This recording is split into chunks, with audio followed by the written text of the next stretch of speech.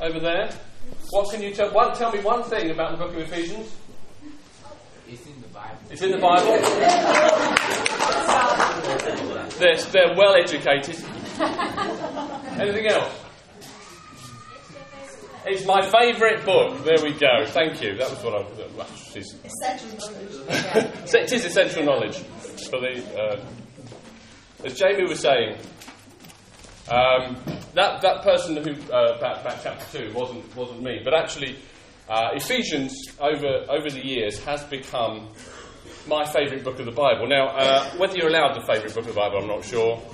They're all brilliant, but this one in particular, for me, speaks so much of the amazing grace and love and goodness of God.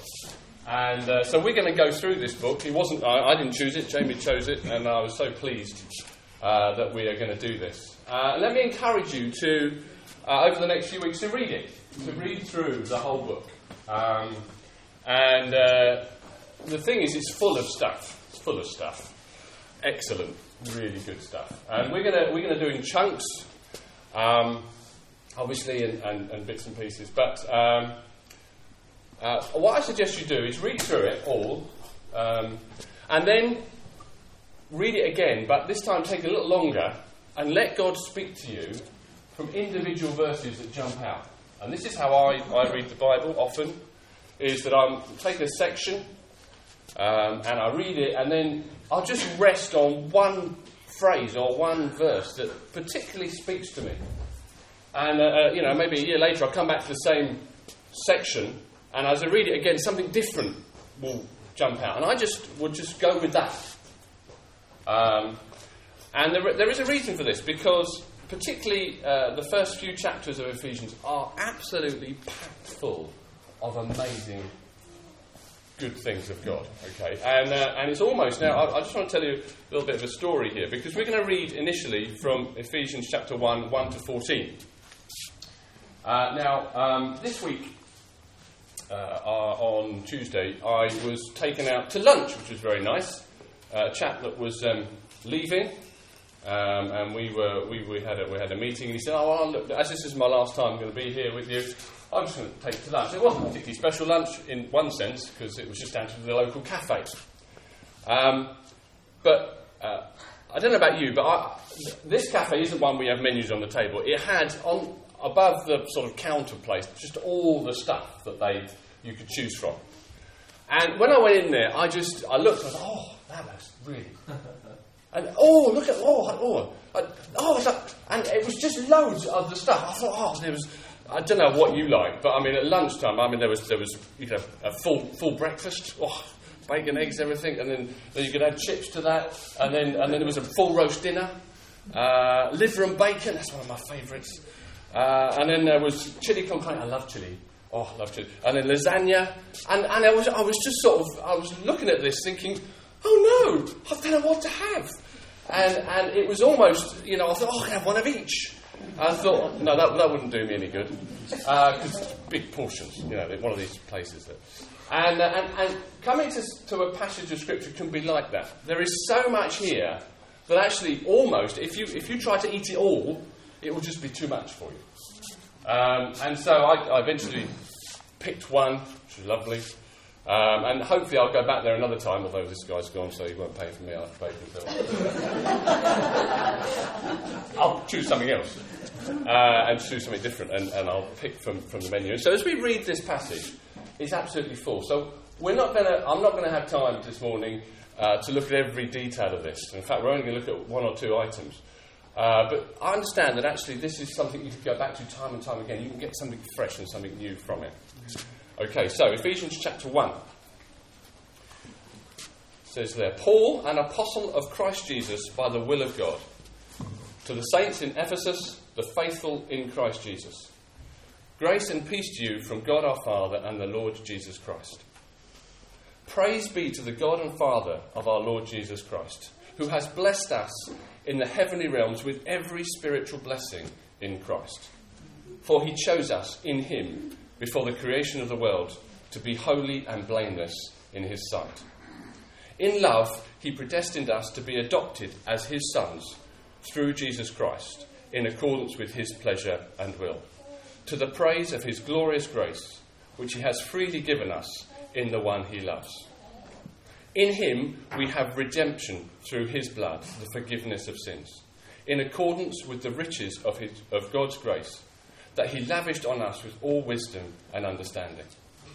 And he made known to us the mystery of his will, according to his good pleasure, which he purposed in Christ, to be put into effect when the times will have reached their fulfillment, to bring all things in heaven and earth together under one head, even Christ.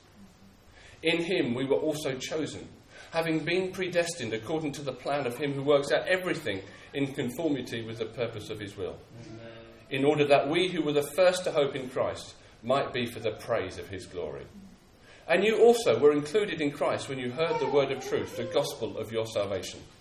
Having believed, you are marked in him with a seal, the promised Holy Spirit, who is a deposit guaranteeing our inheritance until the redemption of those who are God's possession, to the praise of his glory. Amen. Amen. Now that's an amazing passage of Scripture, and I'm not going to attempt to go into the full depths of that this morning. You'd get a little bit bored, and I haven't got that much time. But it is full of wonderful, wonderful stuff. So when I looked at this, I thought, I don't know where to start. And so I just read it through again. And as I said to you earlier, I just felt God, first of all, pick out the first verse. So I'm going to read that again. I'm not going to start there. We'll start with, it's always a good place to start, verse 1. And just the first part of first verse, Paul, an apostle of Christ Jesus, by the will of God. Do you have that one? Okay, Paul, an apostle of Christ Jesus, by the will of God. And that expression jumped out at me, by the will of God. And now Paul, as those that know the Bible a bit know, was an apostle. He was called by God and he was saved, and went around telling people about Jesus, planting churches, seeing many people saved. Now, if you look at Paul and you met him, you would know he was quite a forceful character. He was someone that was strong and well educated. He grew up being well taught. He was the leader of those who persecuted the church when it first started. He was a man of purpose, a man of vision, a man of great intellect. And so if you were choosing someone to be an apostle, you might choose him. You might think, actually, he's got the right credentials, he's got the right, everything in his CV works. But Paul clearly says here, that's not how it happened. I'm an apostle by the will of God. I was chosen by God to be an apostle. That's why I'm an apostle. Not because I'm fit for it, not because I was, met the criteria. I was just chosen. It was God's will, God's sovereign purpose that made me an apostle. And it's this theme that runs throughout Ephesians. God's sovereign will and purpose in our lives. And it's so important that we start with this, that actually God is in control of everything. He determines everything.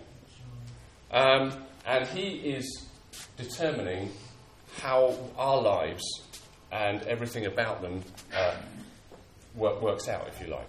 Now, we have a part to play in that, and I will talk about that later. We do have a part to play.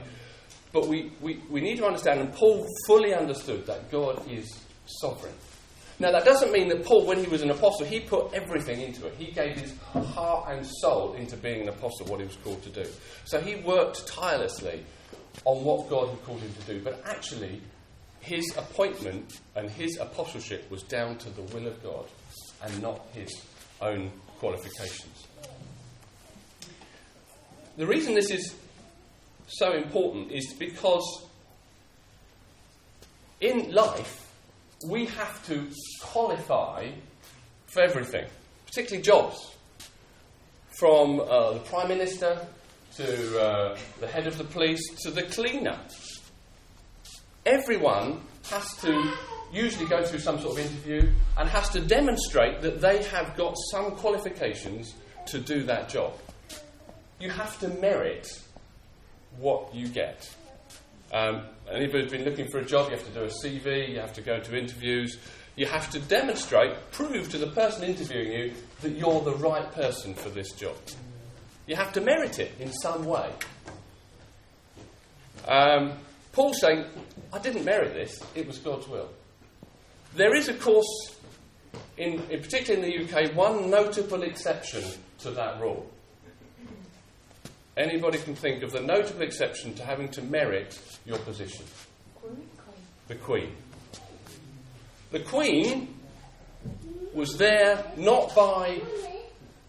She didn't go through an interview process. She didn't go up against other candidates. She was there because she was born Queen. She was born to be Queen. And this is often referred to, certainly that whole thing of royal descent is called the divine right of kings. And it's the understanding that we are born to rule, to be king, by the will of God. Now that can be misused and has been misused in the past, but it's a really important and really helpful view of who we are. That actually our lives are not merited in terms of we have got here because we've achieved something. The Bible clearly says, and I also want to show you today, is that we have been born under the divine right of God. God has chosen us to be born, to be here, and to be who we are. This is what Ephesians chapter 1 particularly goes and talks about. So, looking at Ephesians chapter 1 verse 4, it says this. For He chose us in Him before the creation of the world. He chose us in Him before the creation of the world. This is an incredible statement. This means that before the world was created, God knew you. He planned your very existence. He planned your birth. He chose your parents. He decided where and when it would take place. And this all took place before the world even existed. This is what this verse says. He also knew the time and the circumstances through which you would come to know Jesus. He planned it, He purposed it, so that you at some point in your life would hear the good news of Jesus and come to follow Him. That's mind-blowing. This all happened before there was one element of the world in place. And if you don't take my word for it in this one passage, it's everywhere, all over Scripture. Romans 8 verse 29 says this. For those God foreknew, He also predestined to be conformed to the likeness of His Son. God foreknew them. He knew them before anything else. And He predestined or predetermined that they should be conformed to the likeness of His Son. In 1 Peter 1 verse 1, to God's elect who have been chosen according to the foreknowledge of God the Father. In fact, that's the wrong verse, don't worry about it. To God's elect who have been chosen according to the foreknowledge of God the Father. It's wonderful what the song that Jamie brought a bit earlier. That actually, whatever the circumstances surrounding your birth, you were not an accident.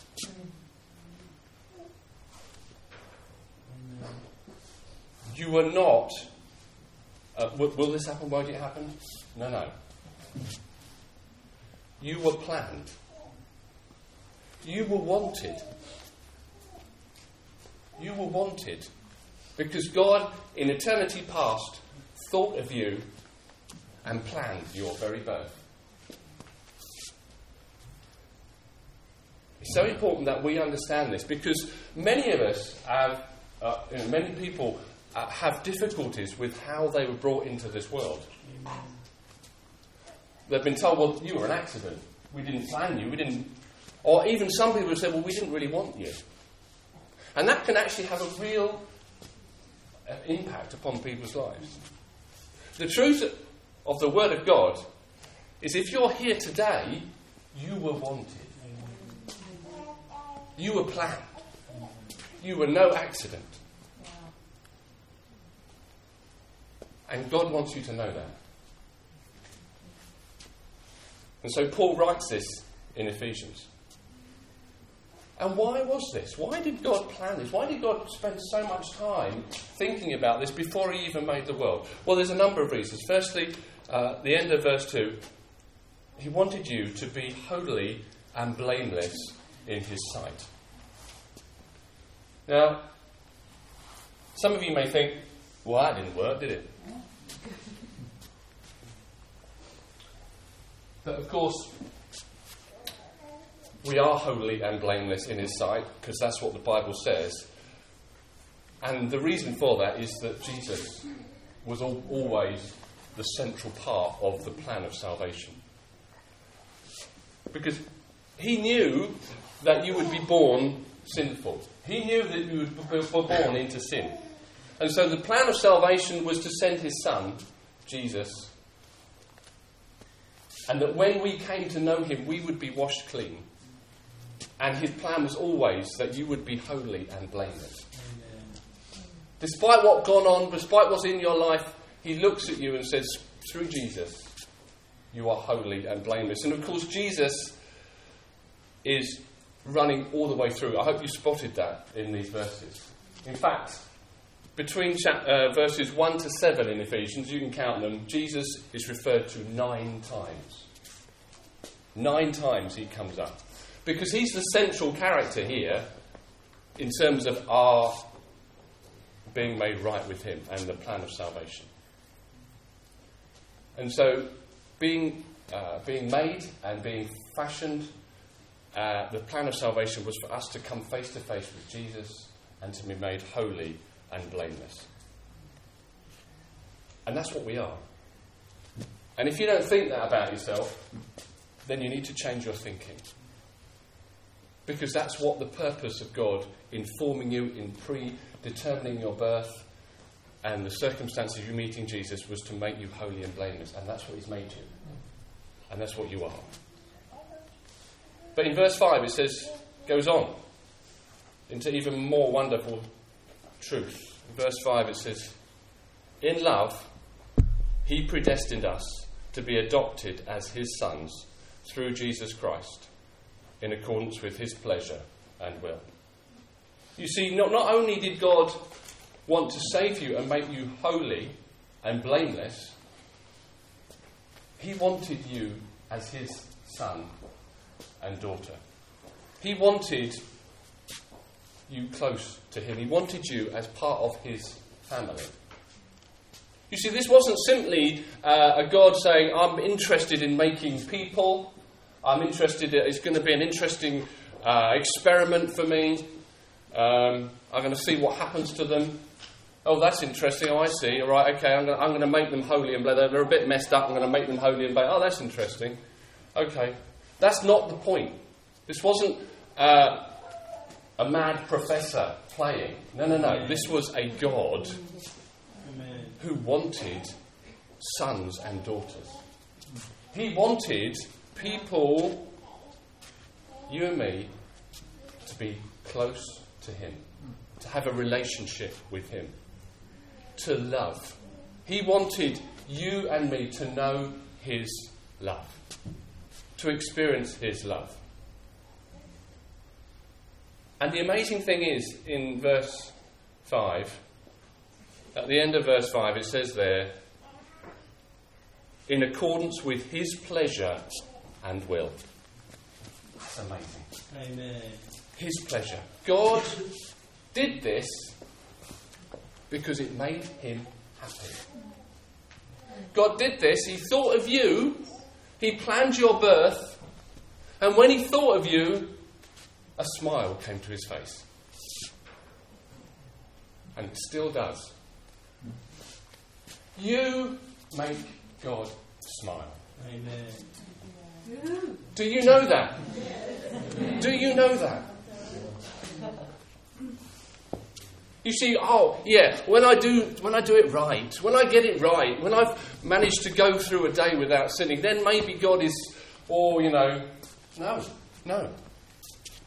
You're holy and blameless in His sight. You're His son, you're His daughter. You make Him smile.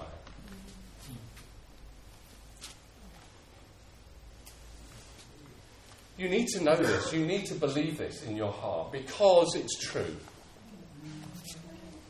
And so often we look at ourselves and we condemn ourselves and we think we're worthless and we think, how can God love me? Well, God says, it's not a problem for me. I love you because I made you, I planned you. You're holy and blameless. You're my son and my daughter and you bring me pleasure. You bring me pleasure. Amen. And you need to be able to say that about yourself. I bring God pleasure. I bring God pleasure because I'm His son. I'm His daughter. It's a wonderful, wonderful truth that Paul brings out in Ephesians. And it's so important. I love the way Paul writes Ephesians because there's a lot in it, but he wants the readers to understand this is our starting point. This is where it all starts. Whatever else I go on to say, this is the foundation of it. I'm going to go on to say about how you live your life right. I'm going to go on to say about the good works you've got to do. I'm going to go on to say about fighting the good fight. But actually, I want you to start here. This is where you must start. I love you. You're my son. You're my daughter. I've planned your birth. I've planned everything about you. You're wanted, and you bring me pleasure. That's the starting point. And so Paul so carefully lays this down, packed into this amazing passage of Scripture.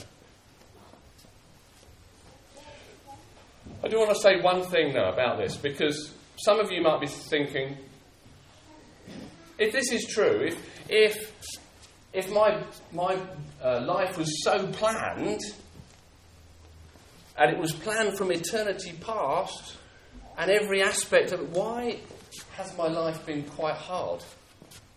Surely God, if that's true, God's going to make my life just wonderful and perfect, and I'm going to live in a palace, and I'm going to, not have any troubles. And we can think, well, surely, have you seen what I've been through? How can you say God planned that? Now, I don't have all the answers to this. But I do know that actually the Bible does help us in many, many ways in trying to understand this. Jesus didn't promise us a life free of trouble. In fact, quite the opposite. John 16, verse 33 says, "In this world you will have trouble. But take heart, I have overcome the world." And 1 Peter 1, verse 6 and 7 says, "Though now for a little while you may have to suffer grief of all kinds of trials, these have come so that your faith may be proved genuine and may result in perishes even though... get this right. So you've proven genuineness of your faith of greater worth than gold, which perishes even though refined by fire, may result in praise, glory and honour when Jesus Christ is revealed. These verses point out the fact that actually trouble and difficulties will come. Paul himself talked in his apostleship and what he did. And in 2 Corinthians, we won't read the passage, in 2 Corinthians 11, he talks about all the stuff he's been through. About the beatings and the lashes that he got, and being in a shipwreck, and all sorts of stuff, all sorts of sufferings and pain that he went through. And so he knew what it was to suffer. He knew what it was to have a difficult life. But he also wrote this in Romans 8, a verse that perhaps many of us will know. Romans 8, verse 35.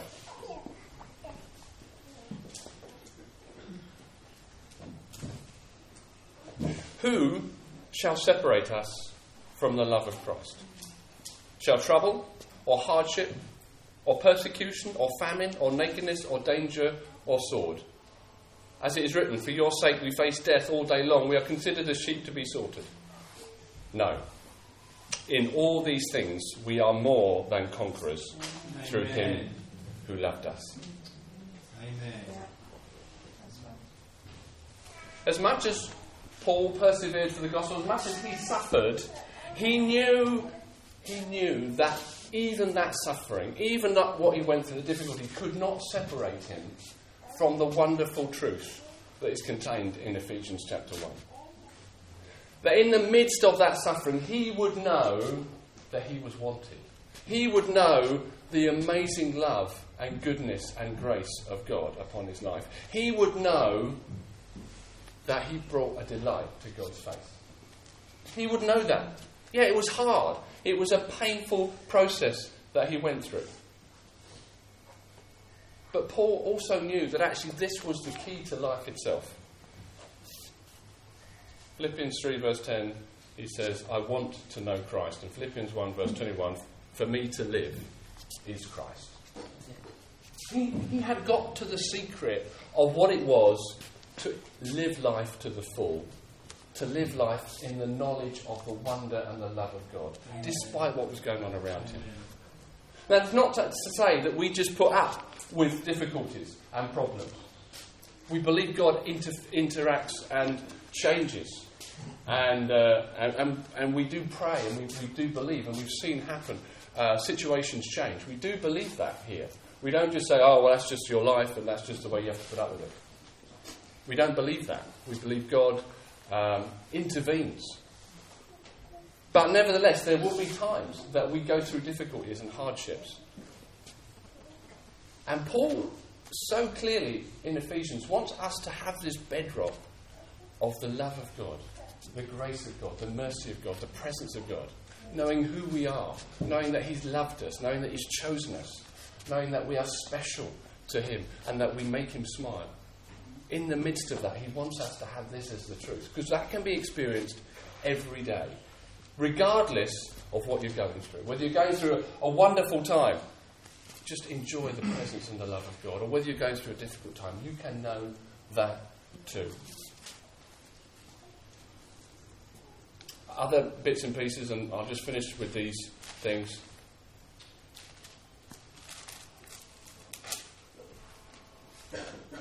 Verse 3 says, praise be to the God and Father of our Lord Jesus Christ, who has blessed us in the heavenly realms with every spiritual blessing in Christ.